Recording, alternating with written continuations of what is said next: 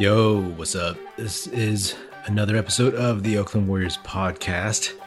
I'm Patrick, and I just watched the opening night game. The Brooklyn Nets, crapped all over your Golden State Warriors, and it was a thorough beatdown. But I will say it's not actually surprising. The Nets, they look good. That is the team that I want to win, assuming that the Warriors will get nowhere near contention. I want the Nets to win the title. I don't want the Lakers. I don't want the Clippers. I guess maybe the Bucks. I have no antipathy for the Bucks, but these Nets, man, because I like KD and I like Nash, so I wouldn't mind it so much. In fact, I would love to see right now a 7-game series between the Nets and the Lakers, or the Nets and the Clippers. KD looks good. I'm super happy about that. I was really bummed out when he tore his Achilles in the finals, not because it was the finals, but just, torn Achilles is obviously the worst leg injury pretty much you can get as an NBA player. And this bodes well for Clay though, right? With KD coming back, looking pretty good. Again, they have different games, but if KD can come back and look this solid early on, then there's a very good chance Clay will look pretty good too. So fingers crossed. So a couple things about this game. It's early in the season. The Warriors, they did not look well connected on defense or offense, but it's early in the season. They're a team that has not played much together, and they weren't in the bubble. And Steph hasn't played much since 2019. So there's a lot of rust and a lot of getting to know each other.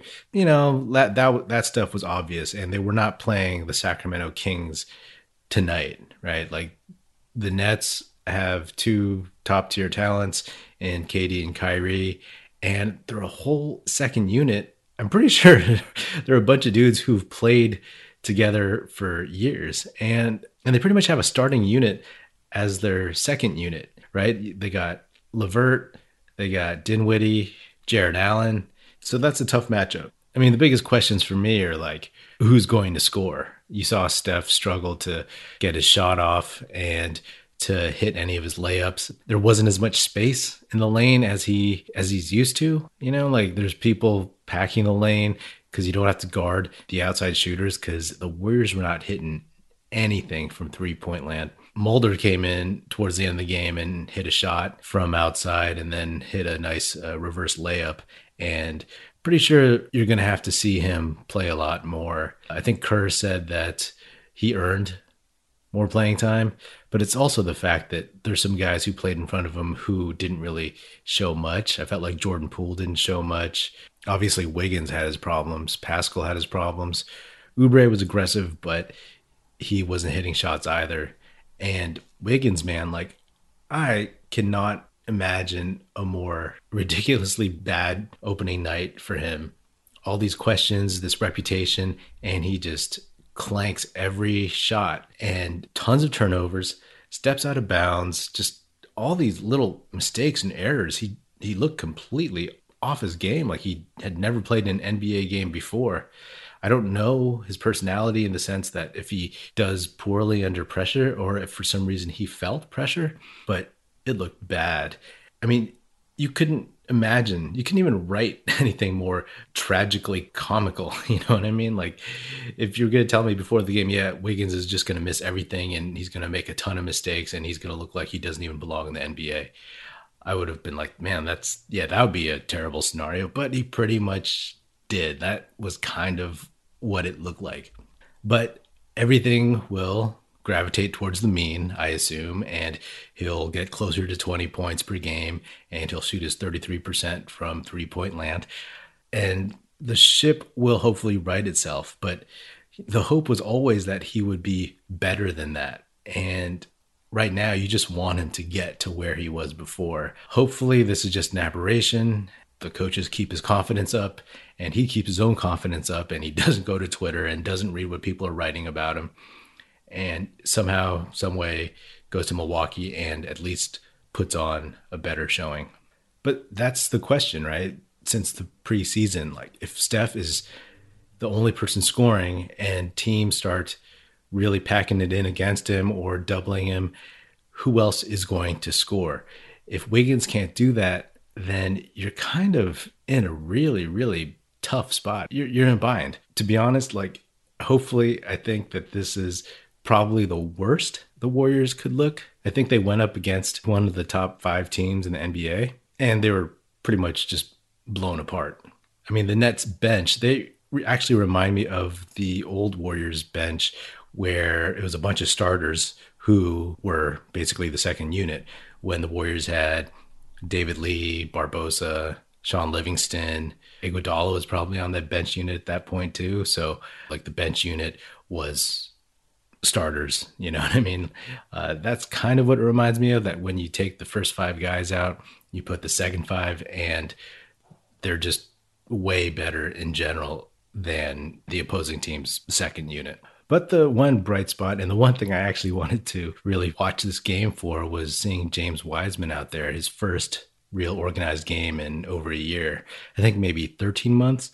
And I think he looked great. I thought he obviously looked like somebody who was raw, who doesn't yet know the system, the schemes, doesn't know his teammates that well yet in terms of playing with him on the court.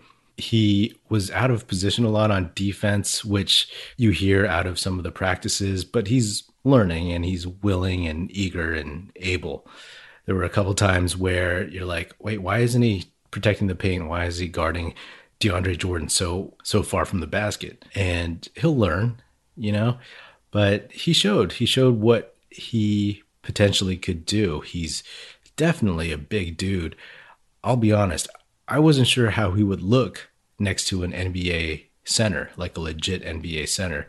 And seeing him next to DeAndre Jordan, I was like, oh, wow, he is pretty much like as big as him. So that was pretty cool. But then you see that he's also really fast. He runs hard. He's got a motor, goes up and down the court pretty quickly, and he has decent touch around the basket. And he hit a 3-pointer and another jump shot.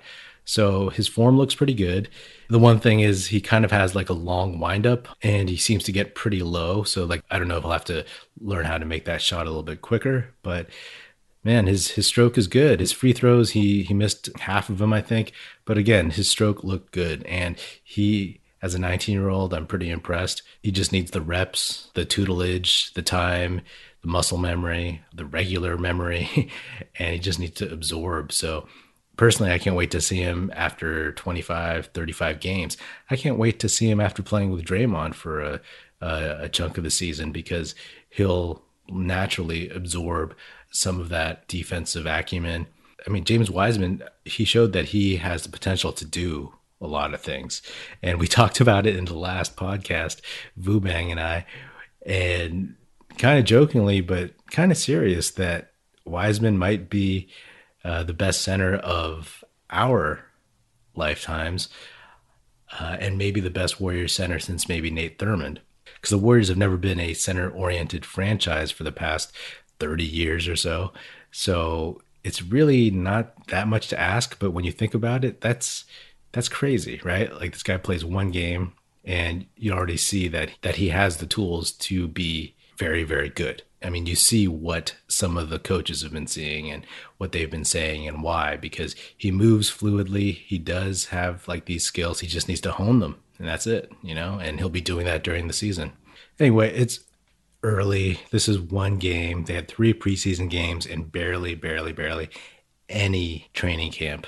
Yes, a lot of other teams have had to go through some of the same things, but the Warriors have had a very, very specific set of circumstances. So yeah, like, I'm not going to have a knee-jerk reaction to this. Are they going to be contending for a title? No, you know, never thought that. But they will be much better as the season goes. All you want to see is progress in this respect, and you want to see which players are actually worth keeping and which ones you should probably move on from. I mean, if you were to just judge it by this game, then you move on from Wiggins. But Can he put this behind him, and can he be a player that becomes more consistent? I mean, that's the hope. There's a lot of naysayers out there, a lot of haters out there, and it's up to Wiggins to prove them wrong. But who knows? Maybe the Warriors stink, and then we end up getting the first pick, and then we get Cade Cunningham, and then we get the Timberwolves pick. I guess that wouldn't be so bad. Anyway, that's my gut reaction to this game tonight. It's early. There's no reason to burn it all down. You get your data points, you get your samples, and you iterate, right? You figure out what works best. And what worked was James Wiseman showed he has a lot of potential. And the rest of the Warriors showed that they're still kind of in preseason mode. Anyway, thanks for tuning in. Be sure to subscribe to the Oakland Warriors podcast wherever you listen to podcasts. And feel free to give me a shout on Twitter at Patrick Epino, E-P-I-N-O, or at Oakland Warriors. And also check us out at oaklandwarriors.com. And I will check you out later.